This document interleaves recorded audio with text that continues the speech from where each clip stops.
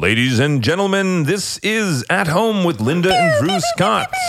That's my sports announcer voice, which is very relevant for this week's chat with Daryl Morey, the GM of the Houston Rockets. Mm-hmm. He brings out my inner athlete because ever since I was a kid, I loved all sports. Did you play a lot of sports? I did volleyball, soccer, cross country, and track. Okay. I could never get basketball. I don't even think I tried out. Did I ever try out? Maybe once. Did they have that spot open for the bench warmer? Was that? No. Towel gal. I think you actually would have been great because when I showed you how to play basketball when we were shooting hoops when we first started dating, you were getting shots right away. In fact, I think you even beat me at horse when we were playing. Yeah, I always beat you at horse.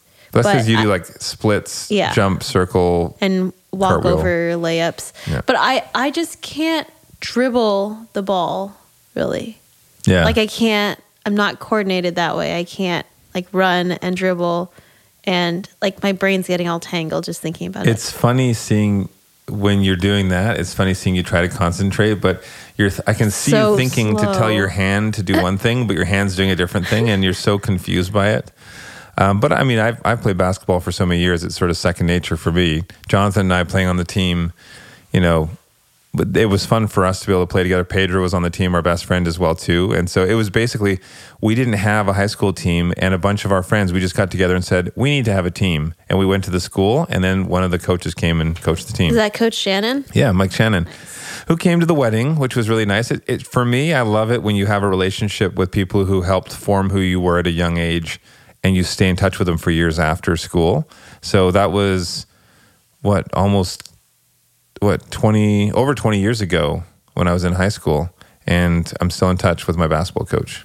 I think that's awesome. We were in Florence after our wedding, and we were touring the chapel, some chapel, and it was this tiny, tiny room. And who happens to be behind us? Coach Shannon. Of all the places that he could have been, he comes walking in. I heard his voice first. I recognized his voice. Hey, Drew. Yeah. Or he calls me Andrew. Is he Sly? He's Sly Stallone. Yeah. Hey, Drew. Make it to the top of the stairs. But for sport, for me, I was always pretty coordinated. I think the coordination came from karate. Doing karate from when I was 7 years old and competing nationally. So I trained really hard, but that got me through the awkward phases, when you're growing and you're getting more height, but you're not getting the coordination. Oh yeah, I know exactly how that feels. Come on. I've seen little pictures of you when you were a little tiny baby Linda, but I didn't have the awkward phase because I think I did so much athletics that it kept me coordinated. Oh, in athletics. Okay. I thought you were just going to blanket statement you never had an awkward No. phase. Are you kidding? I was totally suave in the dating life as well as my athletic ways. Athlete's foot. Yeah. No, I was awkward as heck when it came to dating, but not in sports. What, were you like a player when you were in high school? Yeah, I was such a player. You didn't even date in high school. No, I didn't. I just had crushes and then I would just lose interest. Let me tell you how this works for Linda. So Linda would have some guy that she liked when she was in high school. Wait, how are we on this topic? We're talking about sports. Yeah, this is an important part of sports. So Linda would see a guy that she likes, and she really likes him, and then the guy would end up asking her out. And he's some nice guy. She's interested. He says, would you like to go out on a date? And Linda would ignore him. That's a great strategy. I would just turn him down. Yeah, because I wasn't interested anymore. It was just like you weirdo, a crush, and then that's it. The crush because he comes to you, and then you're like, I'm not interested anymore. Maybe that was an insecurity thing. Now, probably. I'm teasing you about that, but I was even more insecure, and I was absolutely terrible. I didn't date at all in high school either. The sport of love. Tell me, what's your most awkward sport? What are you the worst at? I mean, there's so many to choose from, but. Oh, you're so funny. I'm gonna pinch you. Oh, okay. Not awkward, but just pitiful in chess. I suck at chess. And actually, we had Daryl Morey teach me how to play. And I thought, this is great. I'm going to be a chess champion. Learning strategy. And then I woke up and realized. Yeah. Well, for the record, I don't consider chess a sport, but I'll still take Chess it. is a sport. It's a mental sport. Yeah. Do you work up a sweat when you play chess? I'm pretty sure I've seen you and Daryl work up a sweat. Oh, well, when we play table Playing tennis, chess. I definitely work up a sweat. No, but- playing chess because Okay. it's so intense. Yeah, I mean, I think enough talking about us sweating over chess. Let's jump right in with our chat this week. This is Daryl Morey. And just a heads up, this conversation was recorded before we were all in isolation.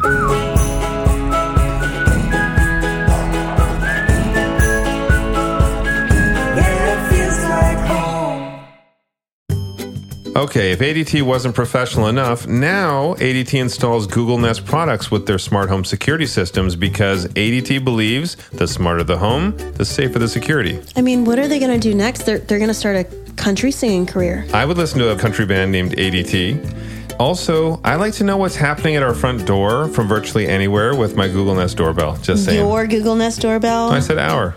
He said my. Everybody check that. Yeah. All right, well, I like to control my ADT smart devices like my lights, my locks. My security system with Google Nest speakers and displays. And I like to say, hey, Google, to get started. Listen, I said ours. I'm all about ours, not mine. Help protect what matters most with all this, plus 24/7 professional monitoring from ADT and a little help from Google. Visit ADT.com to see how ADT can help make your home smarter and safer. I can feel the love bouncing off these walls, shining through the windows, reflecting like a rainbow. That's where we belong. Yeah, it feels like home.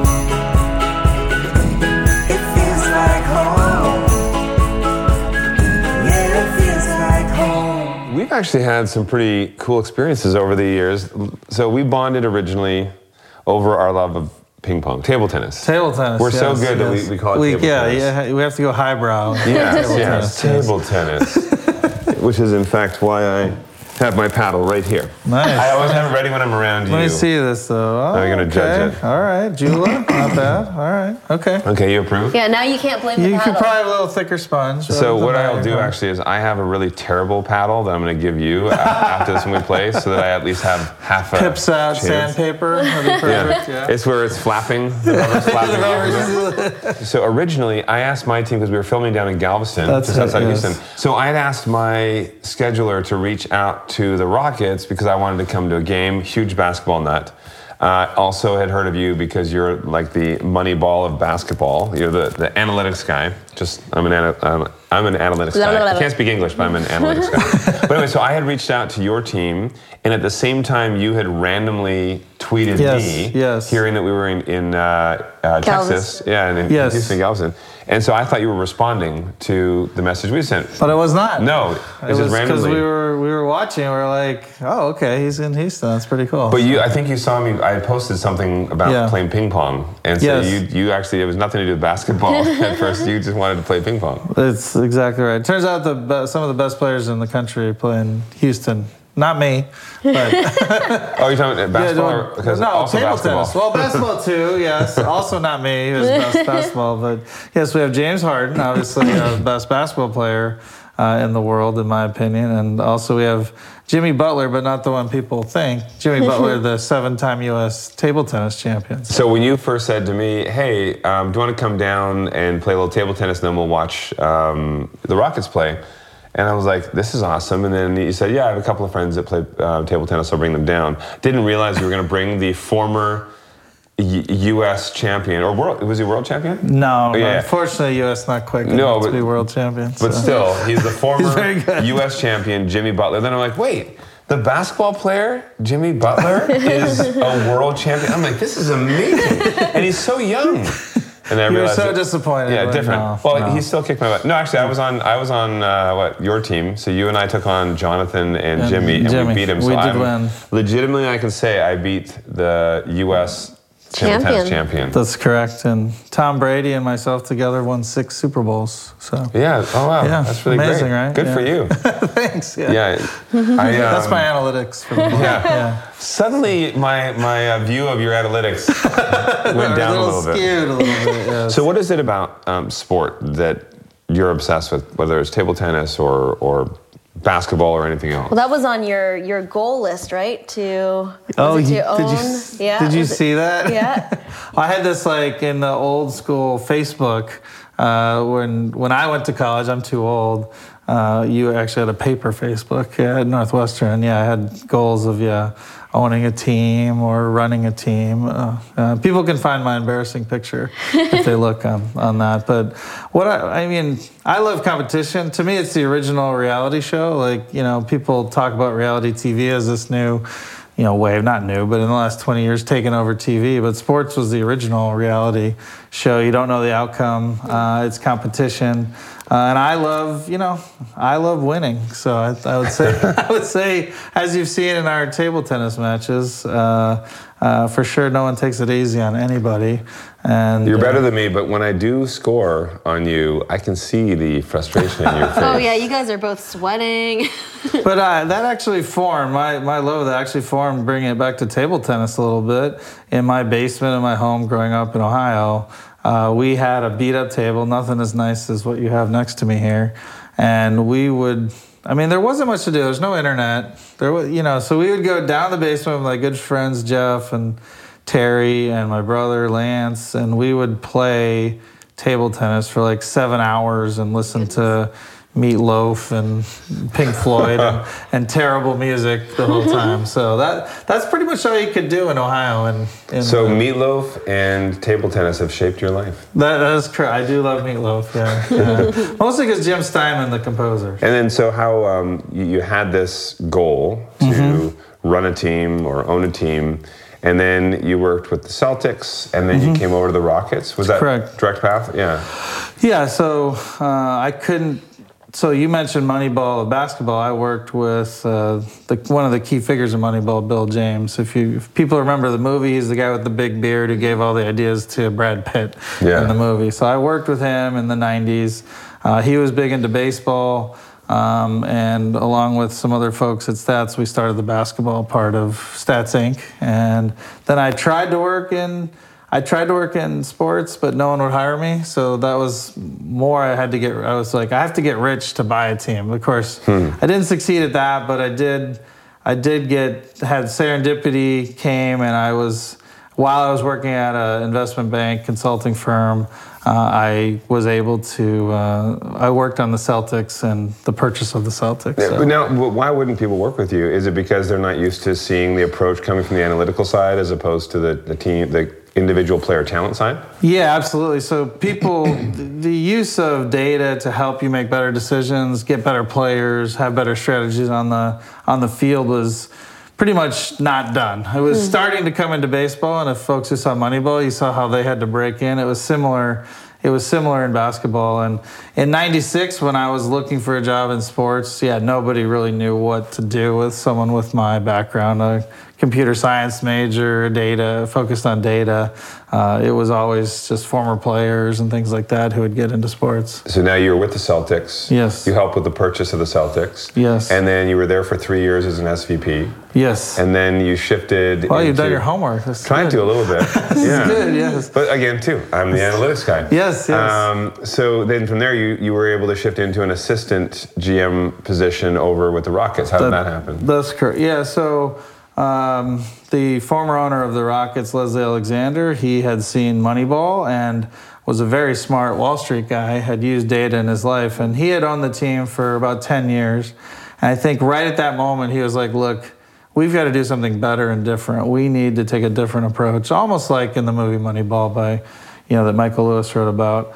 And he went searching for a new person to run his place. And what was interesting is he hired a headhunter, and she reached out to me to get names that he might hire, but not to hire me. Oh, really? Yeah, so it was very interesting. I was very young, so I was like, I thought it was reasonable I wouldn't be able to take over a big job like that. Yeah. So I was like, oh, okay, that's fine. How about this person? How about this person? And they. So did you, at that point, did you think like, why don't they just hire me? Or I honestly, the Celtics weren't very good at the time. I was very unknown, and I was like, it's not my time yet. I was like 30, I think. Yeah. And so I was like, I did not think they would interview me. For me, I was just like helping, Buffy, who is the headhunter. I was like, hey, I'll help her find people. It didn't occur to me, but I kept giving her names. They kept interviewing, and the owner kept hating them. So she kept coming back to me. No, he doesn't like that one. What about? And she was doing other work too, but I kept feeding her names. And then after about a year, she was like, you know what? He just wants to meet you. Oh, wow.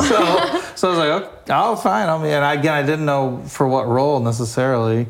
I went down, flew down at 9 a.m. and had the job at like 1. Oh, wow. Yeah, and You so were he fast. hired me. And because I was so young and what you mentioned, they said, look, we'll make you the assistant GM for 1 year, but with an agreement to take over as long as you can walk and chew gum and don't fall on your face. So, Well, that's a pretty good agreement. yes, Yeah. exactly. So yeah, that was how I got to the Rockets. So. That's amazing. And so in 2006 or 2007? 2006. And the Rockets have, since you have been with the team, they have never had a losing record. That's correct. Yes. Yeah. That's second best in the whole NBA. So That's amazing. That's Yeah. it's unbelievable. It is its own movie. I want to produce and direct and star as Daryl Morey in the movie of your life, Changing the Rockets. I don't know if it's a good movie until when we win the title, maybe. Although in Moneyball, the key moment was they had a winning streak. So we've had winning streaks. Yeah. So. I think I make this happen, and it will follow. There will be the divide where it follows the table tennis side of your life and the basketball side. No, there's a third side. You're obsessed with chess. I am obsessed with chess. Yes, I love chess. It kind of makes sense with your brain and how it operates. But I remember I played you once, and Here, yeah. I think you were like 15 moves ahead of me. I did better than I thought I would do. yeah, me too. I think we played as Yes. well, and I made it 2 minutes. Which is better. She thought she'd do 30 seconds. Have you done better since? I was trying to teach you some You basic taught me a setups. few things. I think I played Jonathan once, and I feel I won. I'm probably making this up because he's usually better at me, better than me at chess. But anyway, what do you see when you're playing something like chess? Mm-hmm. I know you're literally like 10 moves ahead or something like that, but what is it you see? Are you like Rain Man and all of a sudden all of these It's like Beautiful Mind. all these yeah. images, beautiful mind, all these images come into your head? Or Well, my goal is to make a chessboard something more than just a cool thing you see on your show, because it's a nice piece to put in. It looks cool in the background. So, but yeah, no, I would say when you play a lot, like I do, you just see rough patterns that come up over and over, almost like when you're designing a home. I'm sure you see like this space, like you can almost see immediately, like here's how it could initially. Then you have to really do the details, but you see these high level patterns. And yeah, when you play chess or any game, or even James Harden in basketball, the game starts to slow down and you start to see these patterns as you do it over and over, if that makes sense. Yeah. Remind me too, basketball. When did you play? I did. I played in high school. I was good in high school, but not. I could not make the Northwestern basketball. No, yeah. Well, I was gonna say, like for Harden, I bet when he's coming down the court, because he cuts through people like it's slow motion. Oh, whereas absolutely. you see some players, they're fast, they're extremely fast when they cut through, but he looks like he's literally half, like just walking or speed walking through people. James is playing chess out there, which I'm glad you Yeah. brought it up, because he's not just seeing the first man he has to beat. He's so good, he knows he's going to beat the first Yeah. guy. He's like, okay, if I beat this first guy, is this guy going to help or that guy? If that guy helps, right, then this guy's going to rotate over. And he sees, like, it's almost like playing chess for him. And it's going really slow for him, to your point. But for a younger player who's trying to defend him, he's just like, holy shit, over. like it's all happening. And that's his genius. He's the best one-on-one player, you can argue in NBA history. He for sure he scores more points as a one-on-one player than any player ever, that's for sure. And how did you see that in James? Oh, that's a great question. People ask me that all the time. So he was in Oklahoma City, and he was coming off the bench because he was behind two great players in Durant and Westbrook. And we watched him and said, hey, he looks very good. But the whole league did that. The league is very good. What maybe stood out is that we had the data that said people were saying, how good can he be? He's coming off the bench, right? But we could isolate the times when he was on the floor without Durant, without Westbrook, and how well he did, as to extrapolate how he'd do with our team. Because we were a rebuilding team at that time. We still never had a losing season, but we didn't have we needed a James Harden to make our engine run. And we had the data that said that he was already flashing in Oklahoma City as 3-4 standard deviations to the right of the best players ever at beating someone one-on-one. And again, everyone saw he was good. It's just we had to say, okay, he's so good, we're going to give up whatever it takes to get him. So. And that was before he had a beard. He only got better with a beard. He had a beard his second year at Arizona State, I think. Okay. And everyone wants to make it a big thing, but he'll tell you himself it was just because he got sick of shaving. So yeah. So. No, What did you add yours? Being a man with a beard, I've had this now. I call this my James, or my Daryl. Yeah, but I've had this for a year and a half, something like that. But I'm about a year now too. Yeah, and I was like, I started. Actually, it's a little less than a year. I started when James started scoring 30 a game, and he set the all-time record. And I said I'd shave it when he stopped scoring 30. But then I liked it so much, I just kept it. Yeah, I like it. So I made it 20, and he's never been below 20. So, I think like watching. I love basketball. I wanted to be in the NBA when I was a kid. That was my goal. Let's analyze Drew. Yeah. Yes. Athletic. I think so I didn't play all of high school. I picked up basketball for the first time at the end of grade 9 because I had a big growth spurt. I went from about I think I was around 5'9" or 5'10" to about 6'2" within 1 year, and so.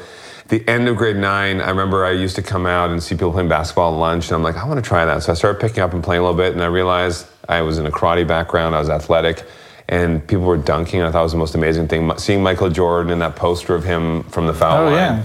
So I'm like, I want to do that. So I practiced, and I dunked for the first time at the end of grade 9, and I'm like, I'm only in grade 9 and I'm dunking. Imagine what I could do by the time I'm grade 12.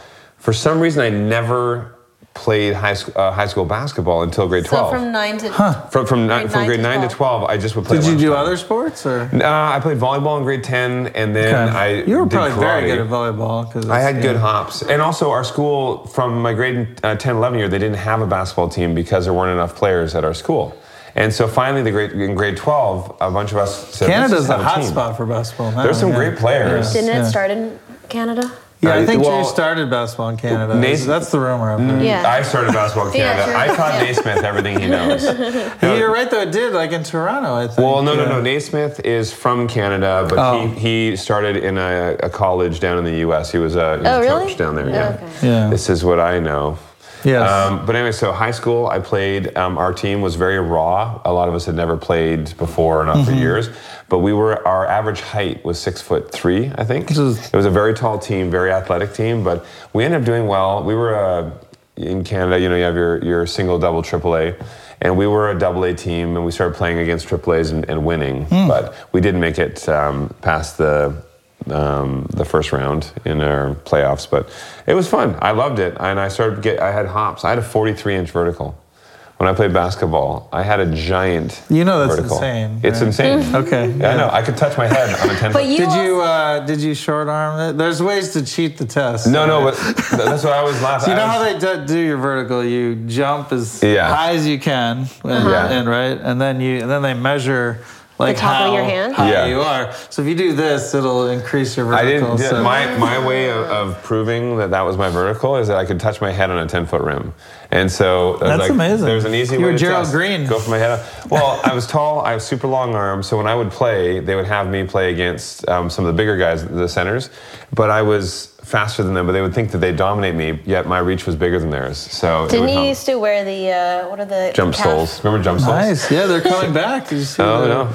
Yeah, they're finding like some new technology on the soles where they put little springs in the soles. It helped me. I did that out of high school. I did that for like a 3 to 6 month period. I would be up at the track training, and so at this gym that I used to work at, Lindsay Park, it was where a lot of Olympic athletes trained. And I would be up on the track, and there are all these Olympic hopefuls that are running the track. And then there's me with these shoes that have a giant platform on the front of them. They look like these super special shoes. It was Like literally like a ninjas. 40. This is why you dominate the celebrity game whenever you're in it. There you go. Yeah. I hope I'll play again this year. That'd be fun. But Well, if they want real celebrities, they'll have you. So. well, thank you. Thank you for that. If they want real celebrities, they'll have Linda play. And real hops.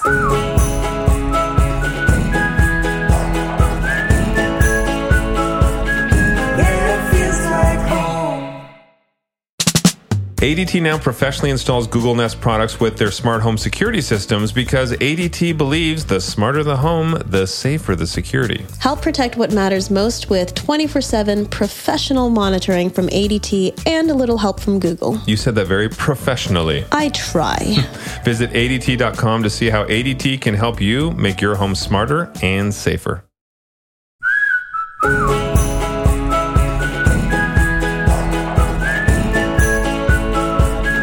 Yeah, it feels like home. Over your career, what's been the most exciting accomplishment? Yeah, I would say the biggest ones that I'm most proud of. Hopefully, in a year, I can say it's winning the title this year. But we won 22 games in a row, which was my gosh. actually statistically harder than winning the title. It was the second longest streak at the time, and our team was like not great. It was just good. So the way they came together, and then getting to the conference finals twice and being up 3-2 against, I think, arguably the best team ever, the Warriors. We were up 3-2 to go to the NBA Finals, and then Chris Paul unfortunately pulled his hamstring, and I thought we still almost got him. We were up 17 in both games to beat them, but credit to them, they were a great team, and they took us out. But the 22-game winning streak and getting to the conference finals twice, yeah. Well, you've had, I mean, like you said too, just having a streak that long, or even just in general having your whole career with the Rockets, where it's always a winning streak, or always a winning. When I would also say never having a losing season, because the NBA is built in a strange way where let's say somehow you launch a new show, and for the first time ever, it's not a hit immediately, right? It's a bad show. In the NBA, that bad show would get handed millions of dollars because you were the worst and you need help to improve. So that's basically what happens every year. The NBA, the worst teams, the ones that are not run well, the ones that have done the worst, get handed like the biggest asset, which is like the top pick in the draft. But in reality, though, I mean, being one of the top teams, I can understand that being a frustration. But I would think that that's actually a great thing, because it's always sort of helping at some level, level the playing field, and you hope that they manage that money well and they manage the players and the dynamic well, so that they can become more competitive. It makes sense in the macro, because you want the teams that are down and out to have hope, right? Yeah. You want them to have hope, but as a competitor, it's frustrating. Yeah. It would be like if whoever your nemesis on TV is, if they automatically were put to the top of the ratings chart overnight just because they were bad one year. So yeah, and I can understand that. I mean, if you are really working hard, you're doing things well, you kind of feel there's a benefit to being rewarded a little bit for that. Yes. I guess there are other ways of being rewarded, especially through fan engagement and attendance and whatnot at games. Has it always been that way? That structure? Yes, it's always process? been that way. They've tried to make it better. It used to be because the top pick of the NBA draft is the most valuable asset in all sports. Generally, our top players matter more than in other sports, and they generally come through the college draft, and that's where every NBA player you can name as a top player has come in the top few picks of the draft, basically. And so what they've done to try and make it so people don't just intentionally lose is they put a lottery in, so that even if you're the worst team, you don't get the top pick for sure, and things like that. But it's still the case that if you perform very poorly, you'll get this great asset, and we've had to sort of push against that headwind to maintain a winning record every year. And so how's the Westbrook adventures going? It's been incredible, because I don't know if you've had a chance to watch this, but he brings a whole new element. Like, the shot clock's 24 seconds. James is probably the best player from second, 15 down to 1 that's ever been on offense in the league. And Russell's maybe the best ever from 24 to 15. So we've done this unique thing where we almost are splitting up the shot clock. Russell is the fastest guy I've ever had on a team, and he gets up the floor, puts pressure on the defense early. They have to collapse. He gets the ball to wide open shooter. So on offense, he's been a great fit. And then defensively, and our offense is top in the league again. Defensively, we're still average, so we're trying to get that better. But there's just a ton of potential, and it's still early. And now, what's the dynamic between James and Russell? Because back in the day, James was the bench player behind Russell, and now they're the, yes, exactly. They're sort of co-superstars for us. And, Russell's like, all superstars get these sort of different reputations, but whenever I've had them, they've been wonderful people, and Russell's no different. That, like, he just wants to win. One nice thing about our team is they're all about 30. I think we average around 30. We're the oldest team in the league, and all of them have accomplished everything in life except winning. So they're not worried about money. They're not worried about fame. They're not worried about anything but winning the title, and that focus is really a good focus for a team. There is one thing that Russell's worried about.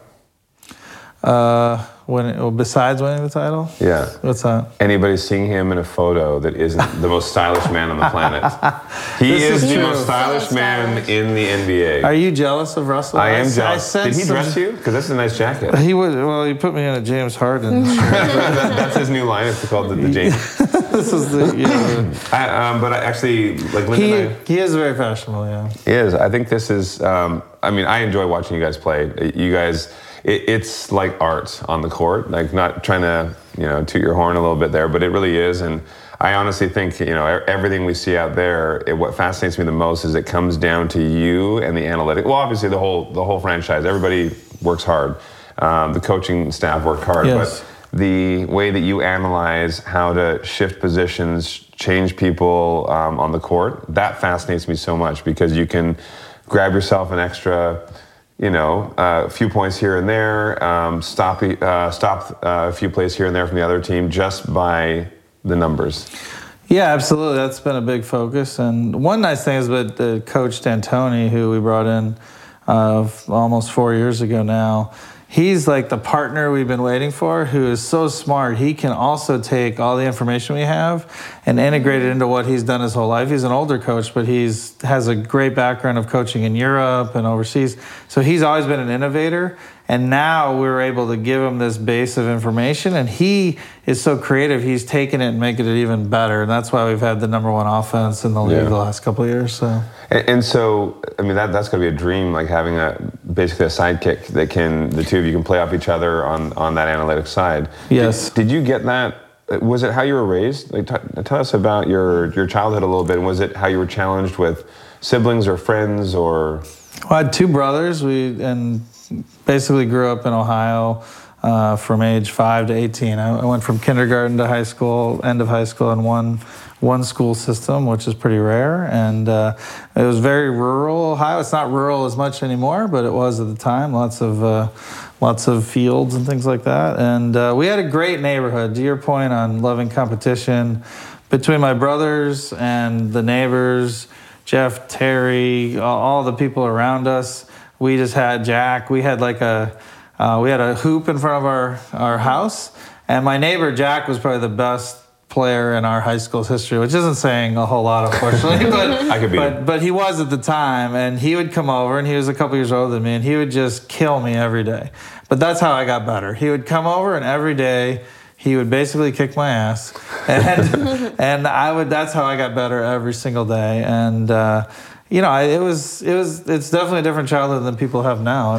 But I read as a child though, you were already good with numbers, and you would take advantage of the other kids because you would outsmart them on mentally. So I did two things on that. One is we would play a game, basically Stratomatic baseball, right? And in the neighborhood we would all play, and that's a very numbers. Wait, hold on a second. Stratomatic baseball? You say it like everybody knows what that is. Yes. Good old Stratomatic baseball. Well, we all used to play. We played different versions. There was one's called All-Star Baseball with the spinners. I don't know if you've ever seen that. Some people have seen it, where you have cards, and then Stratomatic. Oh, yeah. And then we played one called Earl Weaver Baseball once computers came in the Commodore. And as a group, we would play, And that's how I got my love of numbers, which was how to like construct my baseball team to beat everyone in town. And then I took it from there, and then I was running like a bookie operation in high school.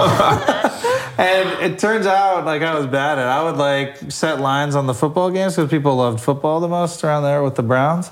And I would set lines and, take a vig and all this. And it turns out that like being Vegas is hard. So I would actually lose money running numbers with my friends. But that taught me a lot of valuable lessons, how to forecast, how to do things. So I think just like you guys, I was doing some crazy stuff in high school, basically. So. That's it. Well, yeah, you kind of figure out what you're good at and you go after it. I mean, Jonathan and I, we always had that gift of the gab. Linda, growing up, she was this natural artistic genius, even though you might not think so, but she didn't even do a single art class. And you've seen It's what she usually can better sketch. because you get training early and it like puts you in a box. Yeah. Yeah. Make you color within the lines. Yes, Yeah. exactly. You don't want that. So. That's why we're a great duo because Linda He's and the I. analytical brain. Yeah. Yes, she's the creative brain, but together, but she'll work on something that's mind-blowingly creative, but she'll never fully implement it. Where I come along, I'm like, all right, Let's make do this this, happen. yeah. So That's how I am too. Yeah, Ellen is my wife is very creative, and I'm always like, do this, do that, this. She's like, I just want to enjoy it. Yeah. Yeah. That's And I'm like, we can turn it into this, and we can turn it into oh my that. God, you and Ellen are so Linda and me. But the thing is, for some people, that slow pace is enjoying. Not for me. Like I enjoy making things happen and creating something new and seeing a passion project come to fruition. Like that's huge enjoyment out of that. I love. Just after we met you, was it even at that first game? Ellen brought us. She crocheted. It was the next game. Yeah, Is it? she crocheted those Jonathan and Drew's. the brothers. Yeah. Yes. She's so talented. Yes. We had a lot of people actually on. And then you turned it into assembly line, and you made like 1,000 of those. Yeah. But Ellen made the first two, basically, Yeah. for your book, right? They were so great. Yeah. Well, that's what fans started saying. They love it. And we were just launching one of our books, and we're like, well, why don't we do some of these for our book? So, yeah, I guess she's the original Property Brother, Property Sister crocheter. Well, she just made a bunch of baby Yodas. I don't know if you saw on Instagram. Oh my I was gosh. holding them, but Get one of those. yeah, everyone wants. Well, so apparently Disney didn't anticipate how much people would want them. So now Yeah. they're Scrambling. They're hot. Yeah. So, Yeah. she got the pattern from one of her friends and Allison, and took off from there. Oh, so. That's awesome. amazing. So, with your analytical brain, do you apply that in your personal life, or Yes. do you like try in- not to? Or does that No, cause it's- problems applying it in your personal life? We apply it maybe too much in scary ways. I'd say the best example of that is in naming our kids. So the analytics that went into naming our kids was off the chart. It had to be 5 letters because all of our names have 5 letters. It had to be a name that was popular exactly 25 years ago because our thought was that when they want to go get a job, all the people that are hiring will have their name basically. Oh my that's gosh. So we My made sure. So Karen and Scott are both popular names about 25 years ago. And then Also, we- 41 years ago, Scott, for me. There you go. Yeah. Well, you could have Scott. Would There be- you go. Yeah. would be good. There's a whole set of things. You don't want the name to be able to be shortened. Like I hate women's names like Allison. They get shortened to Al. So it always gets shortened to one syllable. So you want to make sure the name can't be shortened in a way you don't like. So Scott can't really be How would be shortened. rhymed? What does it mean? I mean, we had a whole spreadsheet, and then we had our friends do a crowdsourcing on it. Oh my gosh, you're crowdsourcing. Oh my God. We then crowdsourced it, and Karen and Is Scott that were called picked. analytics or is that called obsessive compulsive? I think. Well, she's a little bit obsessive compulsive, and I'm a little. Yeah, I'm very. You figure you're gonna have to say this name like That's thousands true. of times. So do you Like- say like Scotty? Is that? Well, so actually, when he was a kid, he was this really cute fat baby. We just call him Baby Scott because her daughter, my daughter, was older, and he was Baby Scott until he was like 5 because like that's Scott. just what she was like. Baby Scott, Baby Scott. Did you ever call Karen Care Bear? Yes, they did. I didn't. I knew it. No, the analytics failed. I did not. Think You didn't of Care anticipate Bear. that? But That's Care Bear's adorable. nice though. That's nice. Yeah, Yeah. yeah. And Karen means like virginal. So I mean, like That's the meaning behind it. What a good meaning behind it. Yeah, that's great. I wanted Scott to have more of a meaning. It just means like you're from Scotland. There's nothing wrong with that. Exactly. So I was named after the patron saint of Scotland. Oh, okay. And so Andrew Alfred Scott is my full name. Alfred's my I didn't mom's know that. dad's name. Alfred. Yes, Is that Alfred. news? Does that, Most people don't know. I don't talk about my middle name much. My initials are ass. But Yeah, That did was you look good at when- initials too? when you were playing video games, yeah, no middle names. So we didn't want middle names, and yeah, so no one in our family. Ellen got rid of her middle name when she got married, which made her mom really mad at her. that's interesting. Where did her middle name come from? I don't know. I think it was like a grandmother or Yeah. something. Yeah. So Gertrude.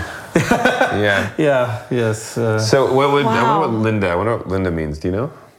I don't know why they picked it, but I'm pretty sure Drew means champion. Nice. yeah, or At just least you- past tense of draw.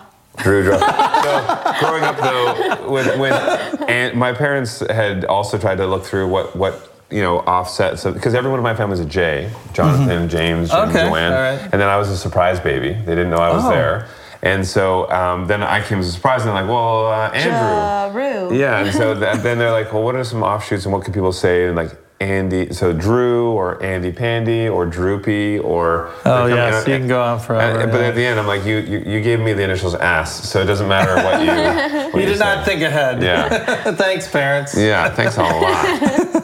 What your home dynamic, aside from overanalyzing the kids' names, how has it been with your schedule, having to be on the road a lot of the time, with having two kids at home?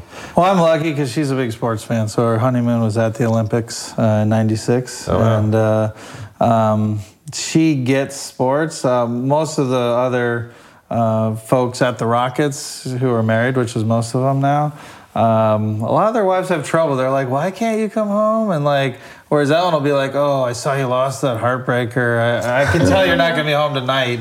So she's like gets what is happening because she was a massive sports fan growing up. She loved the Nice. '86, the Mets growing up, and they won the championship. And she's a very positive fan because Yeah. the Mets came back in this dynamic way that's famous, where the ball went through Bill Buckner's legs against the Red Sox, and so she is a constant believer that it's always going to turn It's gonna out. happen. Yeah. Yeah. Yes, and it Yeah. balances me growing up in Cleveland, and we're famously that our teams always lose in these heartbreaking ways. So it's been good. So when you do get home, are you able to turn it off so that you can just relax with the family? No, or is it hard we just to do? talk about it, and that's why it's good she likes sports because Yeah. she's actually interested in like what we're trying to do. Okay, that didn't work. What are you guys going to do? So she actually she helps me like come up with ideas and Oh, things. nice. Do you glaze Yeah. over when I come home and talk about sports?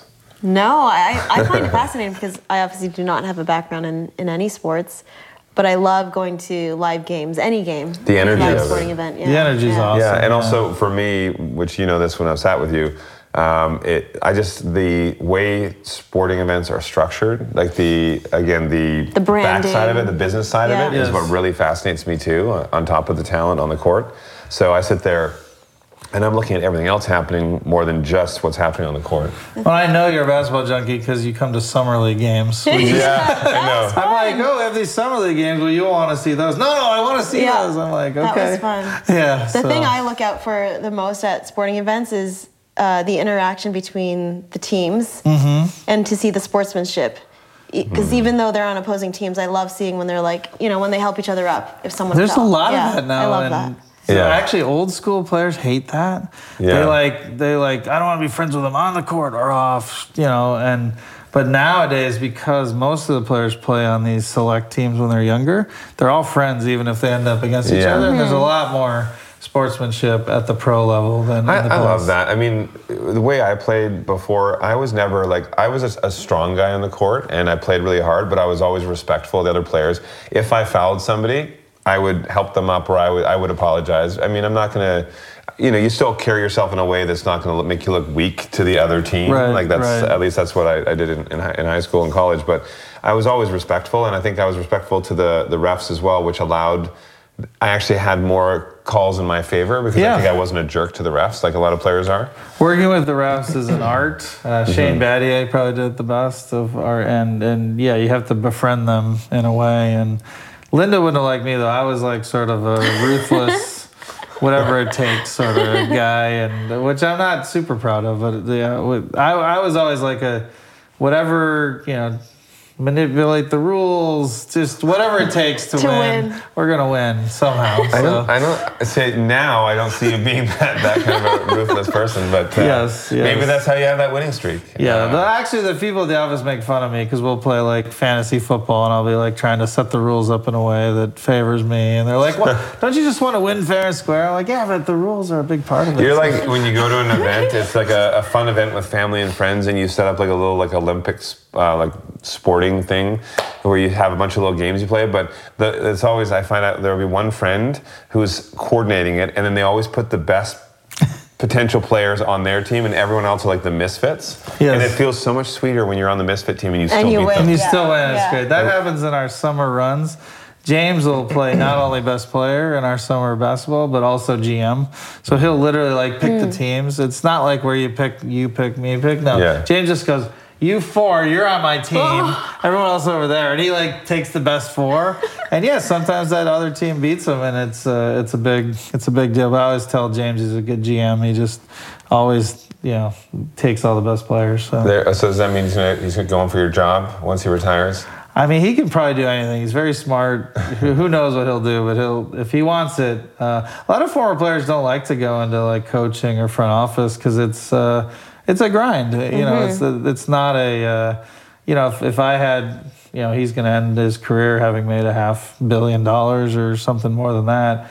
If you have that, you may not want to be going 9 Grinding, to 10. Yeah. So. Well, I mean, actually, that's a interesting thing to talk about as well. You look at some players once they finish, the adrenaline of the game and everything that happens. It's been such a big part of their lives, and even if it's kept them from their family or it's kept them from their spouse, there's something about that I know they feel they lose They when can't they stop playing. satiate anywhere else. Yeah, and so then they try to get back into something that will still get them that feeling and still pulls them away from their family. I think that'd be tough. That's a great.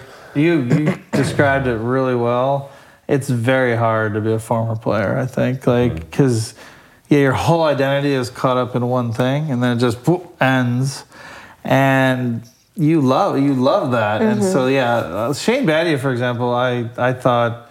Would have a smooth transition into his post career because he's a very smart guy, one of our hardest working players, and he also took a little time to find his niche. I think he's found it with the Miami Heat now, but he tried broadcasting, he tried some different things. I thought he'd have the smoothest transition, but even he, who's very thoughtful, he struggled with that post career period. It felt like to me. Well, you look at someone like Michael Jordan, for example.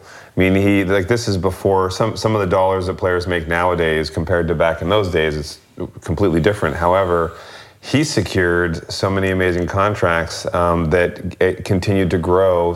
Whoever his business team was did an amazing job. I think it was him. I think he's a very smart guy. Yeah. Well, you got your Nike and your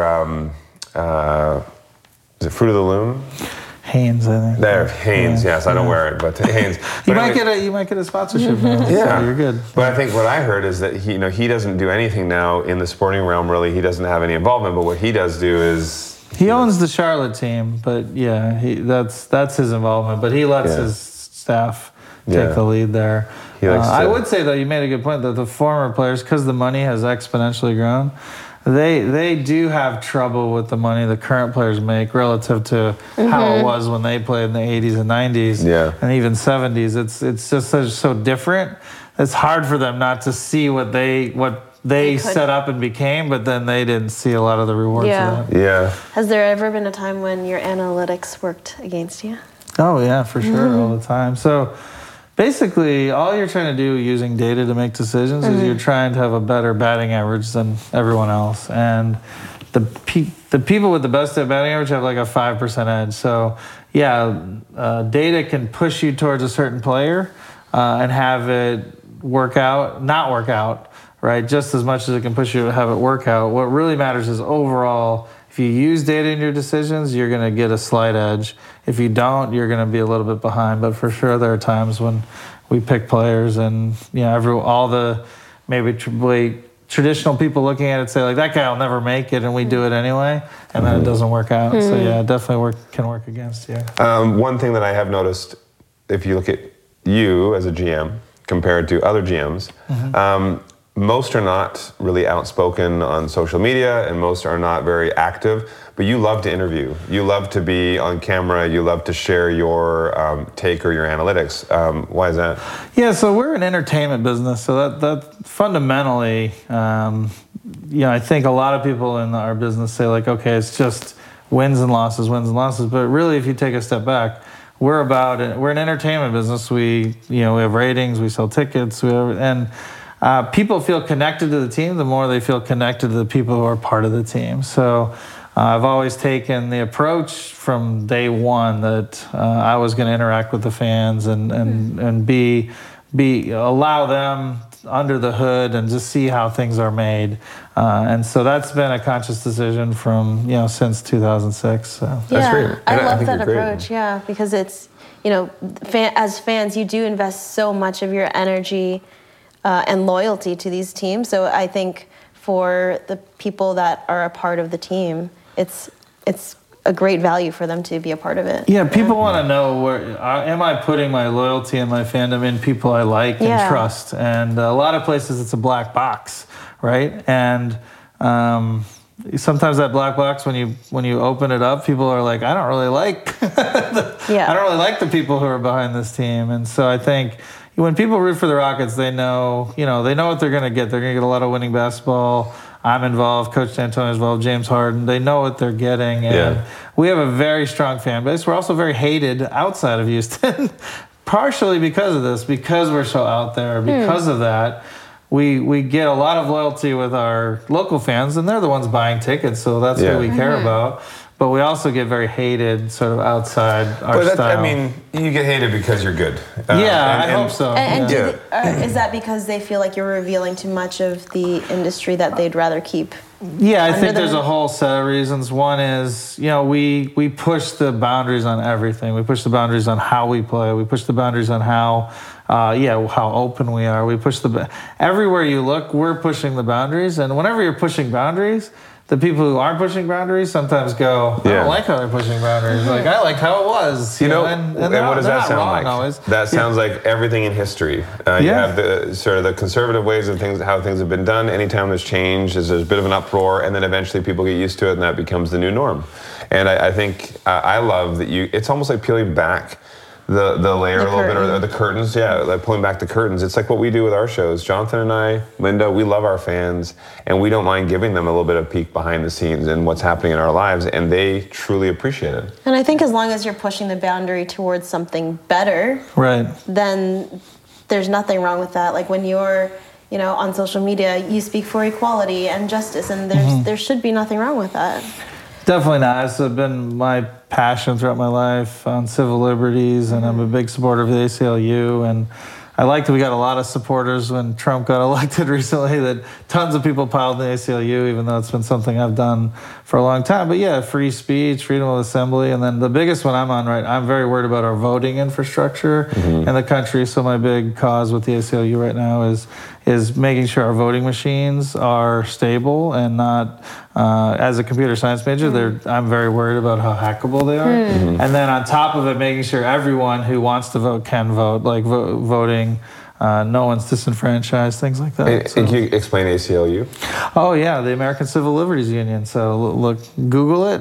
It's the longest running and I think most important organization in the United States for making sure that basic rights that people have in the United States. They basically defend the Bill of Rights. So you can freedom of speech, freedom of the press, all the freedom of assembly, all the basic things that we need.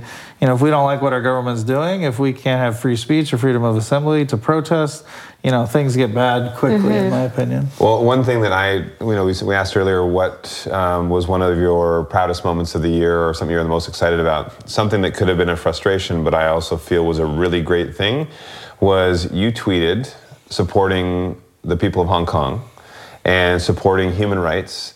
And this blew up into China pulling out of the NBA, ending contracts, all these threats that they had. So explain a bit of that from your side. I mean, you know, in the end, NBA backed you and backed the, you know, these were not their words, they were your words, but they still said that they support what you are standing for, equality and human rights. It blows my mind that a whole entity, a whole country could be so against giving people what everyone has the right, should have the right to, and blow everything up over a tweet. The fact that it was controversial is amazing to me.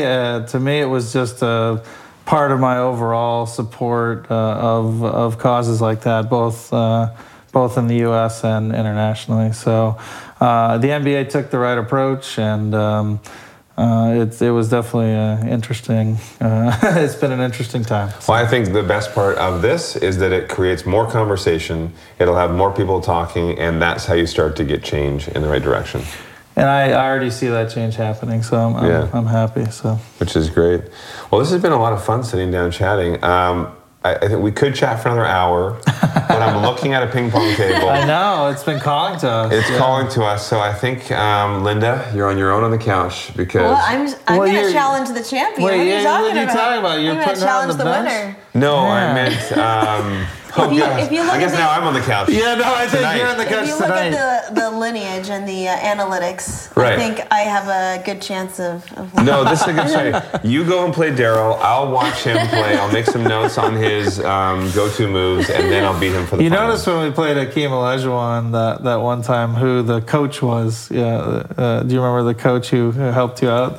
This recently. Oh, gosh. Come I on. can't yeah. remember. What's her name? Hui, she's from. Yeah. Oh, yeah, she's a former... She played for China. Yes, yeah. So. And she coached Linda up, and then I know the next time I came and played Linda, I'm like, where did you learn that move? Oh yeah. Exactly. So- She taught me how to hold it properly. we first of all. have That's always a good PowerPoint. step. Yeah. All right. Well, thanks so much. All right, hey, Thank thanks. you. Appreciate it. Thanks for having me.